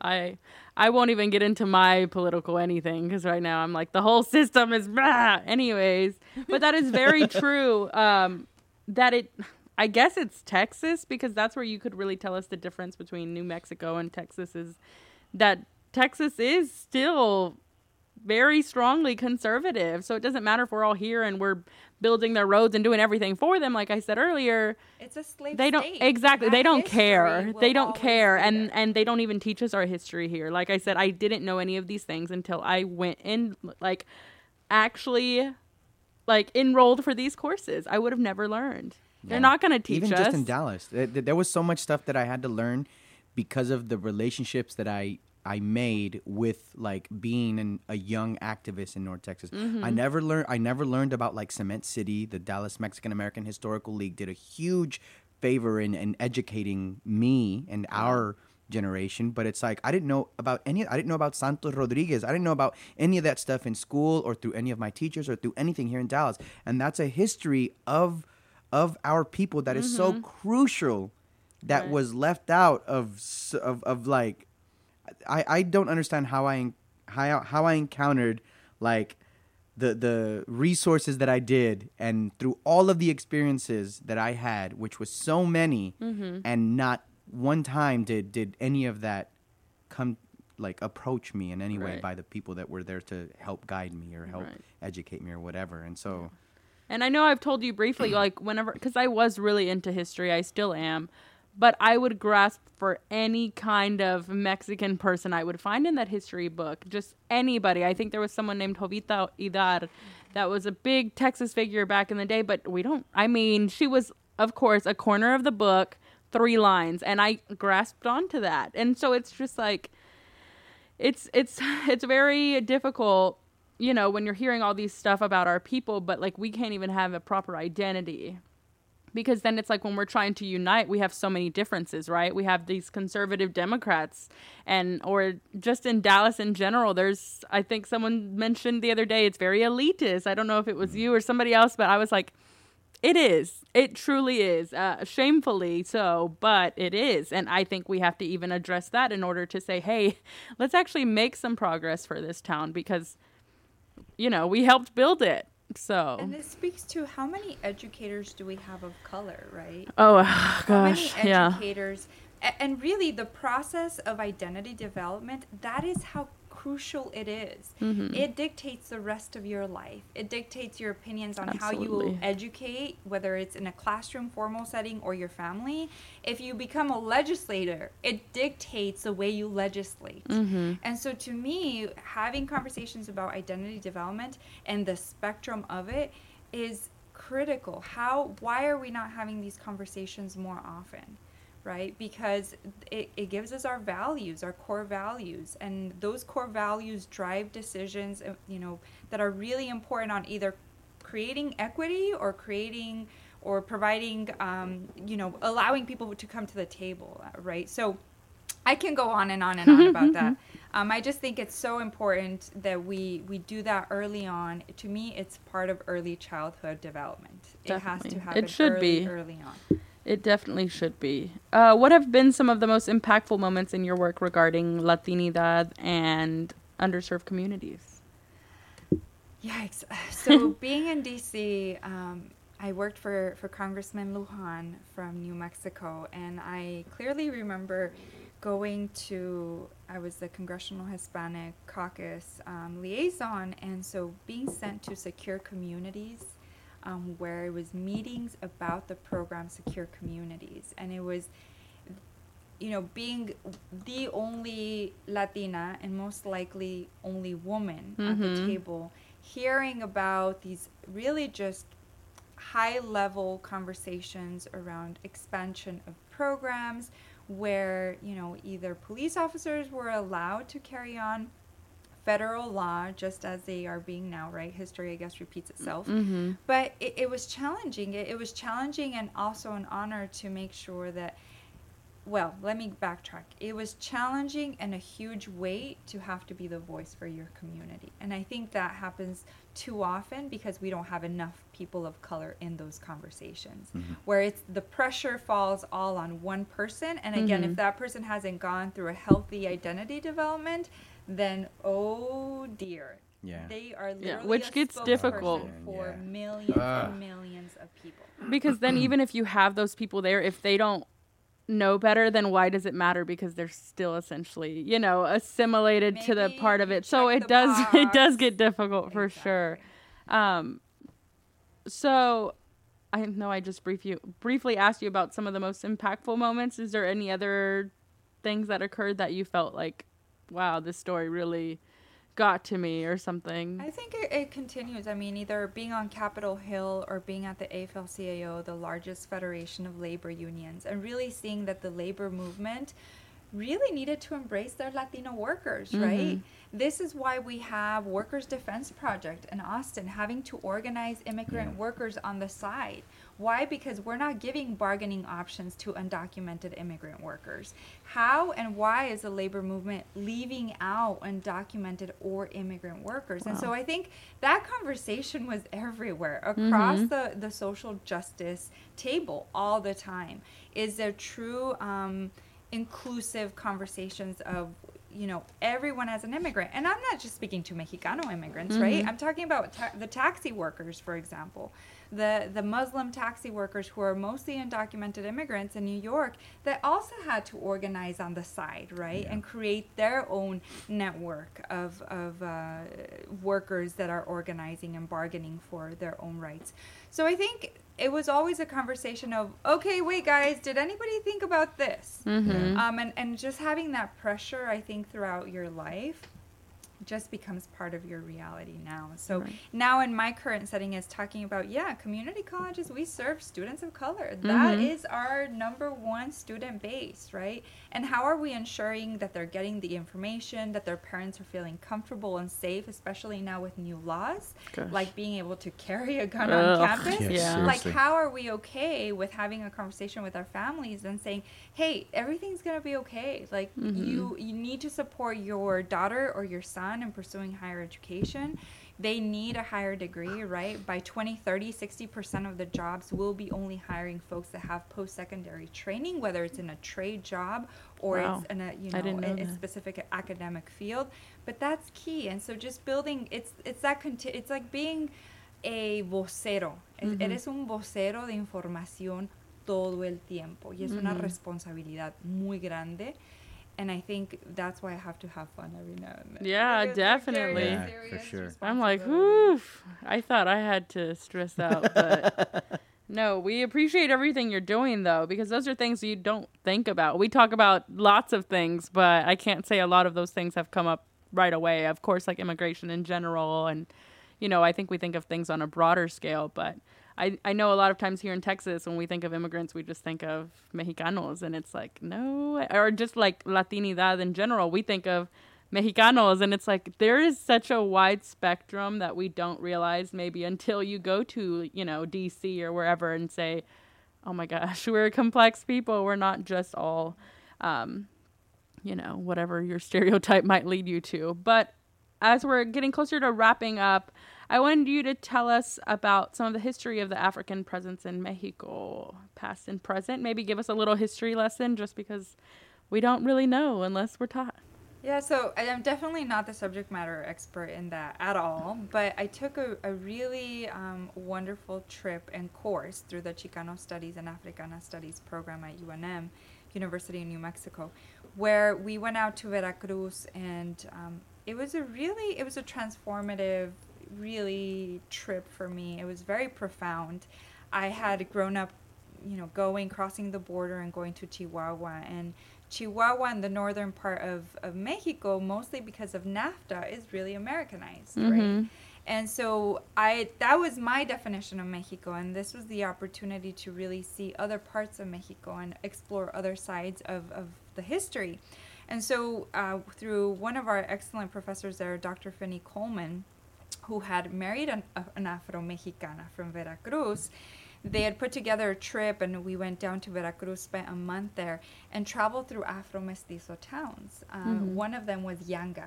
And so Yanga was named after an African slave who actually was able to negotiate for the freedom of slaves in that tiny town. So Yanga was the first town really in North America to abolish slavery long before that is the so United crazy States. And so being able to go to these small towns, which, you know, at the moment, unfortunately, are mostly being led and ran by women and children, because men have left these tiny towns that are struck by poverty, have immigrated most likely to the north, the United States. And so you go to these towns, and it's mostly women and children.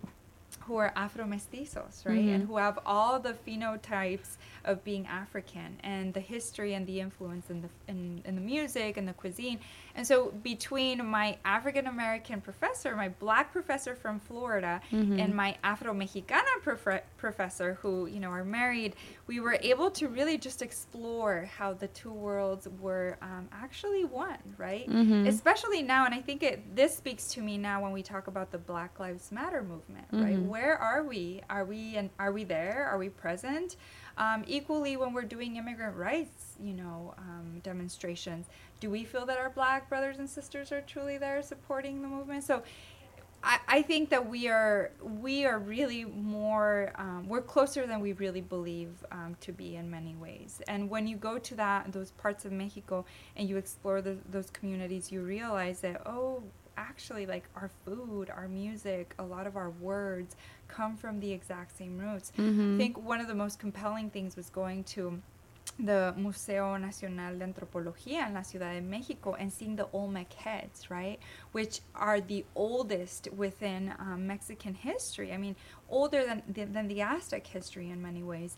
And seeing these heads display Black and African phenotypes was huge, right? Like there was esclavos and slaves in Mexico that were part of our very indigenous background, right? And we often just think about the Mayan or the Aztec. So I think it was just an eye-opening experience. I'm lighter skinned, as you can see, and I understand the privilege that comes with that as well. And so being able to be with Mexicanos that had a very different experience.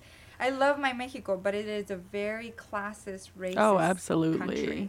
And so there is no sense of exploring your identity, your race, your ethnicity. It's all about nationalism. You're Mexicano or not. That's the way it functions in Mexico. And so as we were, exploring Veracruz and Tamiagua and some of these smaller towns like Yanga, I remember we went into these elementary schools and we were taking roscas because it was during El Día de los Reyes, and we were taking roscas to like the elementary school kids and playing soccer with them and just really spending some time with the communities. And I'd asked for some coffee. Well, they had coffee, so I'd asked for a small cup of coffee, and some of the kids ran up to me right as I was planning to take that first sip and said, no te lo tomes. Si te lo tomas, te pones como nosotros.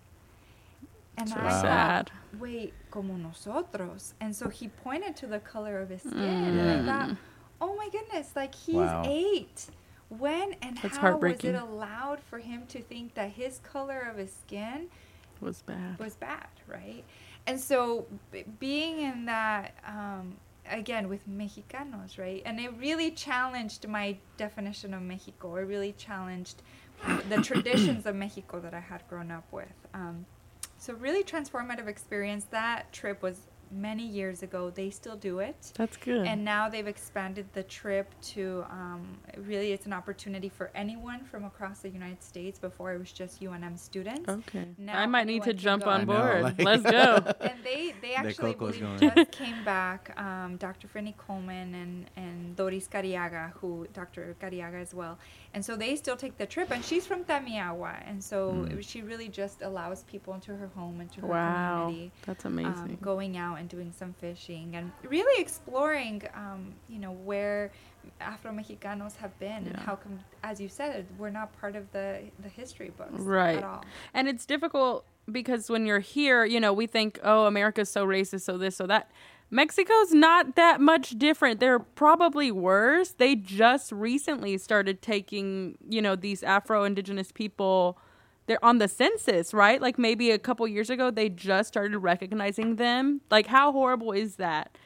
Does that not exemplify exactly what we're saying, that this is this Absolutely. nationalistic place? We love Mexico, querido, but real talk, they're not much better. They also, deport a lot of other Latin American people as well. So it's Exactly like, what I was gonna you say. have to keep Cali. it real. Like, these Absolutely. places are all guilty of this. And that's why we question them. That's why we don't, we love them because they're a part of us. But I have to say, hey, check yourself too, because you're not you're not being as great as you say you are, basically. And I think it sort of to reference your NFL conversation earlier, when you said that you can still love the Cowboys but question the NFL. Right. That's true. We can still love being American but question Oh, America. absolutely. That is what we need to be doing on a constant basis. And so for me, the Mexican American side of me says, yes, I love Mexico, but I'm going to question if one of my aunts or uncles makes a racist comment, right?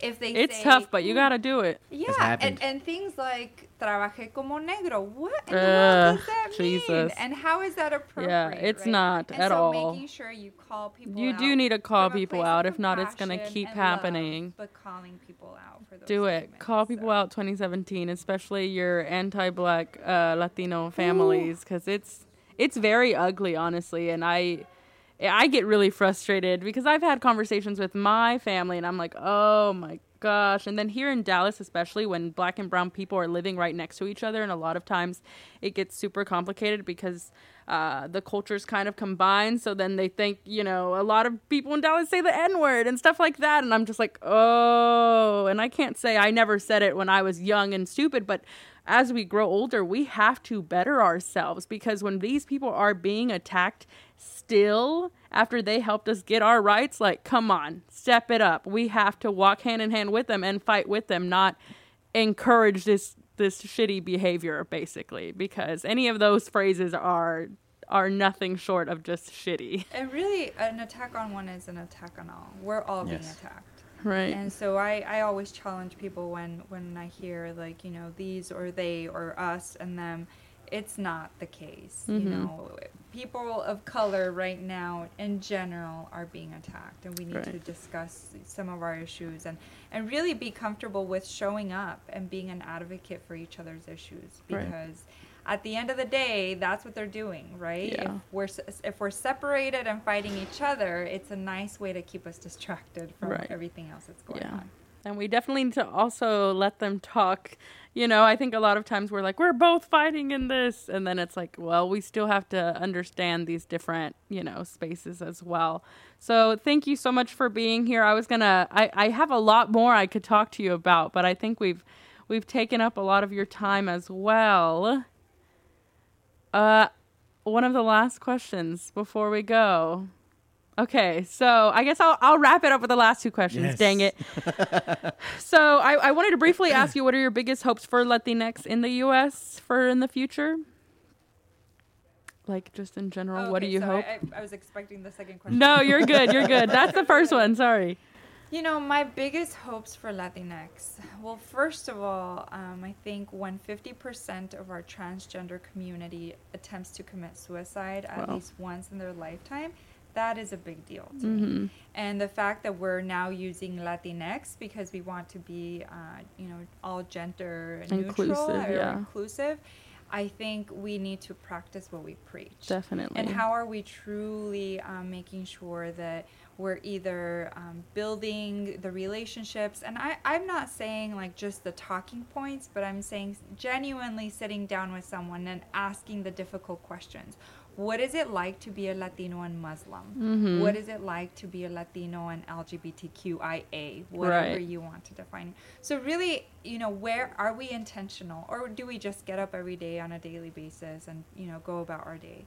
So I think for me, especially serving students, predominantly students of color, that's a real question. How are we serving them? How are we making sure that we are providing wraparound services, mental health issues, right? If you have depression and anxiety because you can't come out and speak who you are, you're not going to succeed academically, period, right? And so I do have to give us a quick shout out through our legislative team who worked really hard in Austin now. Really, as you all know, not that many bills passed. I think out of like 6,000 bills that were, Thanks, Greg Abbott. That were filed. I think it was like 1,000 or so that actually made it through. One of those few bills that actually made it through allows Dallas County Community College District to offer baccalaureate degrees. Wow. Oh yeah, I did see. Yes, nursing. That's awesome. I didn't hear about that. Childhood education. Yeah, that's really cool. So that's we super can dope. now educate future educators, and they can get a bachelor's through us. They can get a bachelor's in nursing. It's a really big deal. I might need to talk to you about that later. Cost. That is amazing. That's super dope, yeah. So for us now, it's making sure that our students have all the wraparound services, that we're serving our community, that if they need childcare, transportation, or they have housing insecurity or food insecurity, that those needs are being met so they can then be successful academically, because we are doing everything that we can about it. Now, if you have Pell, if you have access to any kind of financial aid, you will be covered. And if you don't, we are raising funds to make sure you can go to community college virtually at a zero cost. That's I think amazing. it's a big deal, and I am so It is a proud. huge I'm gonna start crying. You right now. should be proud. I went to Mountain View, and I'm just like, dang, that's so awesome. Like all the stuff that they've done. And if you went to Mountain View, especially because we're in the neighborhood, go back, donate.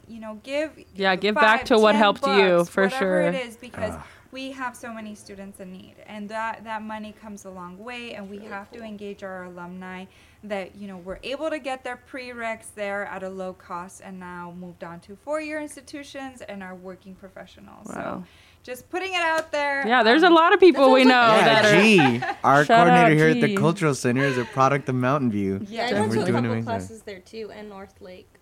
Very cool. 23% of our students are swirl students, meaning that they take a class at each of the campuses. Oh, how funny. I'm a That sounds swirl. cute. I wish I was a swirl. I'm a dumb UNT person. No, that's awesome, though. I'm really excited about that. man, I want to that's spread the word really with that. Maybe we can yes. combine worlds and, put on something to Make get something- this word That's out. That's like literally when you were talking about her bio, I was like, man, we're gonna talk about some really cool stuff. But even the things that you're doing, the things that you're saying, the things that you have done, I'm like, when what office are you running for, Brenda? Because We're ready. We're voting. We got Brenda. Even though Loya, you're from New Team Mexico, Brenda, right here. we're all for you. That's super dope, though. That's And really it's incredible. interesting that you say that. I think for women have to be asked 7 times Ugh. before they decide to run for office. Jesus. And if you're a woman of color, Oh, God. that is double Of or course. 3 times the number that you have to be asked before you actually consider it. So it's How many an have you interesting been thought. asked, though? Like, what number are we on? I've never been asked. Oh, So well, I'm we're gonna ask, number one. I'm gonna ask 13 more times. And and now, we hope next year that you're running. So your favorite part about Dallas as we're closing off? So far. Okay. So far, because there's a lot to learn. So can I just tell you that I love going to El Bulbo? Oh my nice. God. Okay. Cool. Go for it. I get like the sort of Chicano music, but in my soul, like norteño music, there's yes. a saxophone and a Oh my accordion. goodness. Hombre. Súbele. Hey, we have an accordion here. Súbele, we do. We're about to pull out the accordion for you. So I love these little spots that have live music, and I'm constantly like, where is the live music? Like Jenny and the Mexicats was in Deep Ellum recently. I was there, Oh, they I were think I at met Taco you. Libre, and I was there. I'm always trying to just find the Latino music, whether it's, the newer music or just the traditional. I will go to OK Corral if necessary. Oh my because God, I yeah. do love You mean norteño music. OK Yeah. Coral? So that is right. Yeah. So I have found a few different spots, but if you guys have any recommendations, We have all the recommendations, actually. One of my favorites. They tore it down, but it was on Knox Henderson, and they always had a trio, and they would always do corridos. Like, dude would just roll up. One would have a mic, one would have the accordion, and then the Bruh. other dude would just have like a cowbell or something. That's it. That's all it and, takes. and that's all it was. And I was like, it was like the most perfect thing because the setup was real simple, bien sencillo, pero oh man, like it hit the plucked it, spot. yeah. Perfect. But there's places like that in Dallas. That's really cool that you said that though. But yeah. There are a lot of spots. Well, I think we should wrap up now, even though I want to bring this up because she complimented us very genuinely and I really appreciated it. And she also read us a little bit at the Chicano movie night when you were like saying Dallas, because I think you had dinner in Bishop Arts and then you came over here and you were like, what? Do you know what I'm hinting at? Yeah. I said I actually live 4 blocks away in that area, and so my partner is from Dallas. He was born and raised in Oak Cliff.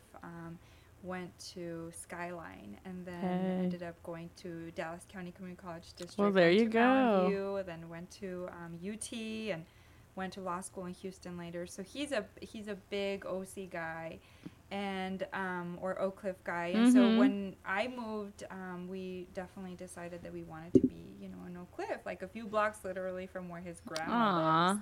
and where he was raised. And so I love Oak Cliff because I knew that, one, it was Democrat. I just have to say that. Gotta make sure you're safe. And two, like, I love to come home and still feel like I'm at home, right? And that I can kind of remove all the hats that I'm having to wear and just be home. And so Bishop Arts is such an interesting phenomenon to me. I don't really quite get it. It's like 2 blocks of a lot of just kind of foreigners that dress up very interestingly to come out.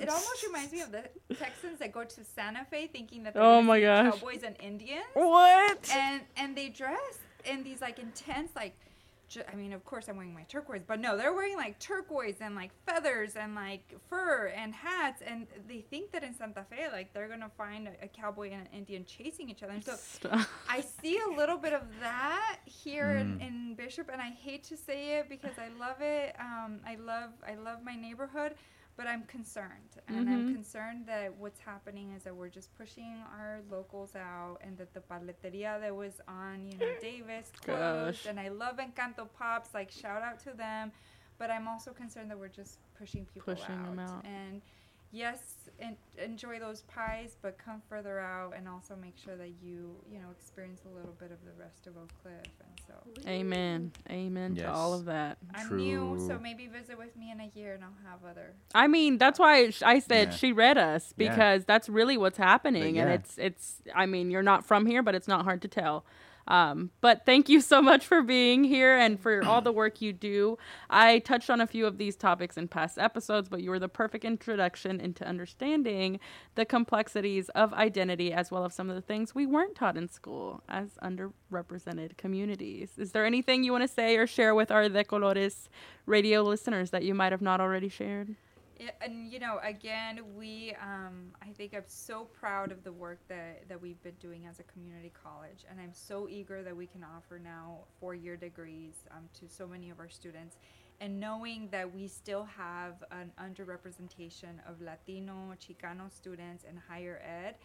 I would love to use this platform in the future just to talk about the different opportunities that we have, because again, by 2030, 60% of our community needs some kind of formal training so they can find a good job. And if we are talking about moving the needle and eradicating poverty and really, creating some equity on the opportunity front, I think it has to start with education. It did it for me, so it's going to do it for others. Yeah. Jeez, I have a hard time believing that no one's asked you to run for political office before. Well, you're the first one. Won't be the last. No, for real, because that kind of first one that introduced me to that Mexican candy. Isn't it amazing? Oh yeah, the Picosita belts. Shout out to them. We eat them all the time. True. They're our favorite. Shout out to Alamo Candy, Sananto in the building. They literally made the best candy I've ever had. We eat them every episode. And where can they follow you and your work? Great question. So I'm on Twitter. It's Brenda Liloya. So that's my Twitter. And you can email me with any questions related to any of our programs. I do focus on the healthcare programs, but that is Brenda Loya at dcccd.edu. Awesome. Perfect. I hope people hit you up because you have a lot to offer, and we're very grateful for I'd be surprised if people didn't hit you up. And then you're right, like, we're going to take you up on the offer to, in the future, make sure that we expand that platform because it falls in line with what we're trying to do. But, we had alluded to what De Colores represents, and it's so much bigger than ourselves. It's so much bigger than what our personal interests, what our personal ambitions are. So for the community at large, we will definitely cross paths again. We'll collaborate, and we'll make sure that we'll vote for you. Nah. Yeah, and we'll vote for you. Yeah, so we can't wait to vote for you. Yes. But thank you. Thank you, guys. Gracias. Thank you. Yay. Thanks again to Brenda for joining us today. Your passion and work as a proud Mexican American is vital to our existence in the United States. So thank you for being with us and sharing some of your knowledge with us. We're wishing you the best, and we hope to continue working with you in the future. Now it is time for Self-Care Corner. There it is. I lost it at the end. My brandy got lost in there. We'll auto-tune it. We're good. I had a self-care corner planned, but Rafa's been sick, so do we need to discuss things we've discussed already? or should I go with what I had? Let's go with what you had. It sounds like you briefly want to discuss your Just issues. yeah, Go, 'cause real brief. I felt like I can't shake the cold. But is it like a cold, like, you know for sure it's a cold? Yeah, like I went to the doctor twice. And they were like, you got a cold. Yeah, it's gonna run its course. It does. Let it run. I did, but then I thought I was doing what I was supposed to, and then it felt like it was coming What back. have you done? I took medicine. What kind? Molly Percocet? Molly Percocet. Yeah. Dayquil, NyQuil. I did a bunch of water. I did soups. You did water, bruh? Water. What? Water. And then? Water. Yeah, and I bought like some tangerines. Wow. I bought some grapefruits. Doing crackers. Tamegerede. Bruh. Did you have a squirt? Un squirt or spray? Nomás tamegerede. Bruh, we need to make that something. We're copyright right now. We need to make like a Latino sports thing. Yeah. And that's, okay, go on. Yeah. Sorry. And I tried to get as much sleep as I could, and I did. I even took a day off of work. No, you didn't. I did. I don't believe it. I did. We can ask G or Tisha here at the Oak Cliff Cultural Center. And when you were at home, were you actually relaxing? I did 2 flyers. Okay, that's not relaxing. So, but it only took me like maybe 12 couple hours. The whole work day. But I mean, I did get more rest than I normally would have. So I've been resting, but This has just become like a sad therapy session. I know this is all it is. But you're just taking medicine and lots of fluids. Lots of fluids. I was doing like little lozenges, but yeah, like, and then today, especially, I have a really bad headache. Do you have Do you have a diffuser? I do not. I think you should try it. I think I probably mentioned it before, but like, I don't vape though. ew! Don't even get me started on vapors. Jesus. Anyways, diffusers, like, for real, like, you can ask Pat. I have some of the worst allergies, but ever since I got my diffuser and I started using peppermint oil, Yeah. I'm not saying it's allergies, but a lot of times, I don't know, to It me, could be triggered by it. it does trigger a lot of these other Yeah. things. You should try it. Okay. Because if it's a lot of, like, mucus buildup is what it Yes. sounds like. Because you That's a lost your lot. voice, and that happened to me a lot in the Yeah. past. But, like, since I started using this and taking daily allergy pills, it's been a lot better. So I think you should try. I don't know. I really am that natural person. Sometimes natural stuff doesn't work. I get it. Yeah. But when, like, clearly the doctor stuff isn't working, like, there have to be other routes.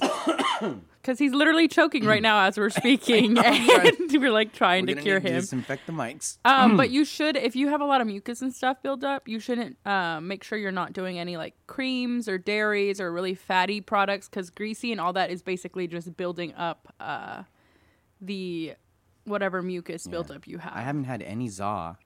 Wow, that's a record. Yeah. Pete's, that's what he's talking about, in case you think he's Everybody being too hip. knows that I Do you want mean. to borrow my neti pot? Neti what? pots only work for like 5 minutes, in my opinion, but is it a lot of, like, you have a lot of mucus build I up in have your some nose right as now, well? yeah. Like, you That's gotta what go. I'm saying, it helps. Yeah. I like Yeah. doing it when I couldn't sleep. Are you taking allergy pills or no? I do the spray, nasal spray every day. And it doesn't help that much, right? It doesn't, not right now. Yeah, it never helped me that much either. That's what I'm saying. I think it's like allergies and you're getting worse because you're not Yeah. covering the right things. Is what it Yeah. sounds like to me. I'm no doctor, but I am my own curer. Yeah. So hopefully you get better soon. Hopefully, yeah. If not, we're just gonna have to give up on you, I guess. See you next episode. No. Oh no, but my self-care corner, this episode's gone too long, so we'll save it for next time. Cool. Okay? We'll do that. Hey. God bless. And we're on to our brown business of the week. Woo! Yippee! I'm looking for the address. But Recipe Oak Cliff, it's a juice bar. Here it is. 1831 South Ewing I hate Avenue. that. I think it was a Ewing. person's name, right? Ewing Avenue. Patrick Ewing. Ewing. 1831 South Ewing Avenue. You can find them online at recipeoc.com or go to Facebook, look up Recipe Oak Cliff. But they have plant-based food and drinks, smoothies. I always rave about the jackfruit pulled pork sandwich. He does. I've heard about because this so many it's times. so good, and I've had it with like these jicama fries that they do. Bruh, They do, that like, this, sounds amazing. They do this amazing vegan taco salad, like, and you have to understand, like, I'm not big on a lot of the vegan cuisine because You like meat. Ding. I love meat. Ding. Same. No, well, Ding, ding, That's ding, da, terrible. doo, da. no, but like, I didn't eat meat for about a year and a half. At one What? point, yeah, almost Are 2 you years. for real? Yeah, it was He's crazy. never mentioned this before. Yeah, no, my mom was really accommodating too. It's Aw. crazy. It was super awesome. But then I'm going off on a different tangent. I Yes. realized like how much of the food that my mom made, like Mexican food, like was already like vegetarian. Can be, yeah. And, yeah, and I was like amazed. And I was like, hey, this is easier than I thought. But Thanks, Mom. yeah, thank you, Mom. I'm not vegetarian any longer, obviously.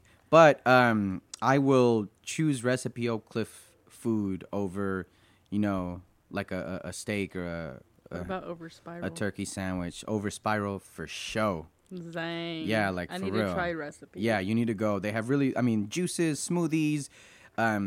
They make And really it's a good black-owned snacks. business, Yes, black-owned so business. support that. Yeah, support it. Recipe Oak Cliff. They have all kinds of stuff. I remember she made some great agua de Jamaica once. It was on point. I really I'm have been telling- saying I'm going to go, and I just haven't gone. You need to. They have. It's great. So, Recipe Oak Cliff, 1831 South Ewing Avenue. Find them online. Find them on Facebook. Find them. Follow And they're 'em, open Monday feast through with 'em. Sunday? No, I believe I want to say Wednesday through Sunday. Okay. I'm not 100% They've sure. been but getting a check. lot of coverage recently, too, because They they're have. And they're doing, one of a kind. Yeah, so. definitely. So, check them out. Check them out. Which I should say thank you to Recipe Oak Cliff as well for actually donating a raffle prize to our Chicano movie night. That's right. Yippee! So thank you to Recipe for that, as well as Coco Andre for also donating a gift card to their yummy, delicious chocolate shop that has also been a Brown Business of the Week. Yeah. But Chicano Movie Night recap, a quick recap as we wrap up the show. I think it went pretty well. Yeah. Probably my favorite part was like your brother's reaction after the film. Yeah.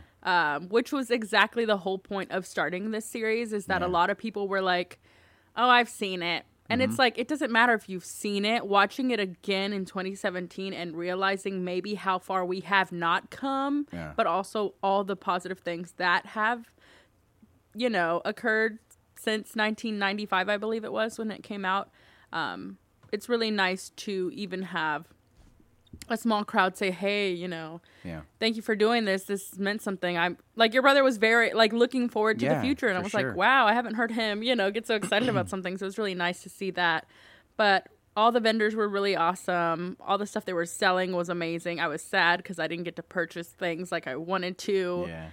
but I enjoyed it. Yeah, no, it was really cool. I had a lot of fun, had a blast. It was great. It was great to see so many people swing by, like even just to say hi. I know a lot of them couldn't stay for the film. It meant a But lot. yeah, a lot of people came by, swung through. Shout out to my godson and Isamar, his wife Isamar, because Pleasant Grove was definitely in the building. So big shout out to my PG family. Oh my Represent. Oh my God. Anyways, we do plan on doing this in the future. We will let you all know whenever we decide to do this. This fly always distracts me. The flies are always here for our filming. They just want to be a part. Our recording, sorry. Yeah. Anyways, Chicano Movie Night was great. Thank you to all our volunteers. My whole family was in the kitchen helping, and that meant a lot to me. And they just showed up, and everybody came out to support us, and that was really cool. So thank you. We are also now selling T-shirts. We Yes. officially have some damn merch. So get them before they're gone, Yeah, because they're going. they are. And I will quickly remind you all about Grayspace, the upcoming third show of ours, art show. And we've gotten some emails submit. already, so shout out Yes. to all the artists that sent us emails. Yes, and are we've already gotten inquiring, some so- submissions, which Yeah. they're due, I believe, the second week in September. Yeah. We made it early just so that people can also have time to ship if they have to ship them. If not, we can extend the deadline from there. But it will be in early October, the next show, which is Black Lives Matter. So please, please, please submit or tell your friends to submit and get people whose art you admire to be a part of our show. Word. Now it is time for our final segment, Who You Got with the Coco. Pat. All right. I know. No, I we know haven't heard of them. I know Rafa's not going to be happy that I'm going back to books again. Here we go. Because he likes to mention that The he doesn't secret. read, apparently. The Secret. 50 Shades of Grey. Is that really 50 what Shades I'm of talking about? Cactus. 50 Shades of Cactus. I guess that could be the next Girl, we were kidding. That is not my Who You Got, though. I actually want to talk about Gabby Rivera. I just finished reading her book, Juliet Takes a Breath. She's a Puerto Rican queer Latina based in New York. I just finished reading her book, and it was amazing. She's also the first queer Latina to write for Marvel Comics. Wow. She's writing the America Chavez series. Hey, that's awesome. And Joe Quinones is actually doing the illustrations. I'm really... No, Who's not... she? Huh? John Quinones? Not What John would you do? I love him. I knew you were going to say that. Because I his love that name's- show. His name's Joe Quinones. He's doing all Joe Quinones. Yeah. You're like saying it together, so it sounds like John Quinones. So I was like, Sorry. hey, But ABC. yes, they're, she's writing it, and it's really cool. And I haven't read a book that in so long that I felt like I could identify with things that she was talking about, because it talked about her being in her, like, in college, learning about being a feminist and what it's like to, like, try to identify as a feminist, but also being a Latina. So it just was really cool. I loved the book. Highly recommend it. And I'm going to probably go to my local comic book store and get the Marvel. Yay. I actually want to read Cool. that one. That one I You're a am nerd, Pat. looking forward to. What a nerd. Just a little. Just a little. Well, Rafita, Are you got a Um, book to mention? Yes, actually, I do have a book. quit playing. Yeah, so... I'm kidding. I don't have a book. We should do a book one day. I should. support. No, I'm cool. I like reading. I do. I Do just... you for real? No, I do. Legit. Okay. I legit like you just reading. like making fun of me for reading. No, it's just that the way that we had set up the premise for Who You Got, you Was come in- music. yeah, and then you come in all cool, like, well. I read 15 books yeah. this summer. I've only read 3 so far. I have read like 2 chapters. And I don't think graphic novels count as a full book. Of but course, Pat would read graphic Here we novels. go. Here we go. Anyways. All right. Well, on to my who you got. Who I have. Got, who I Nah. have. Who have Just I? kidding. I'm gonna do a quick shout out because the DMC is a DJ competition, DJ battle that happens, and this past weekend, DJ Pearly won the first ever female winner. What? And Why didn't so, you tell me yeah. this? DJ Pearly? Yeah, so it was amazing. Yes. She's cool. She's based out in New York.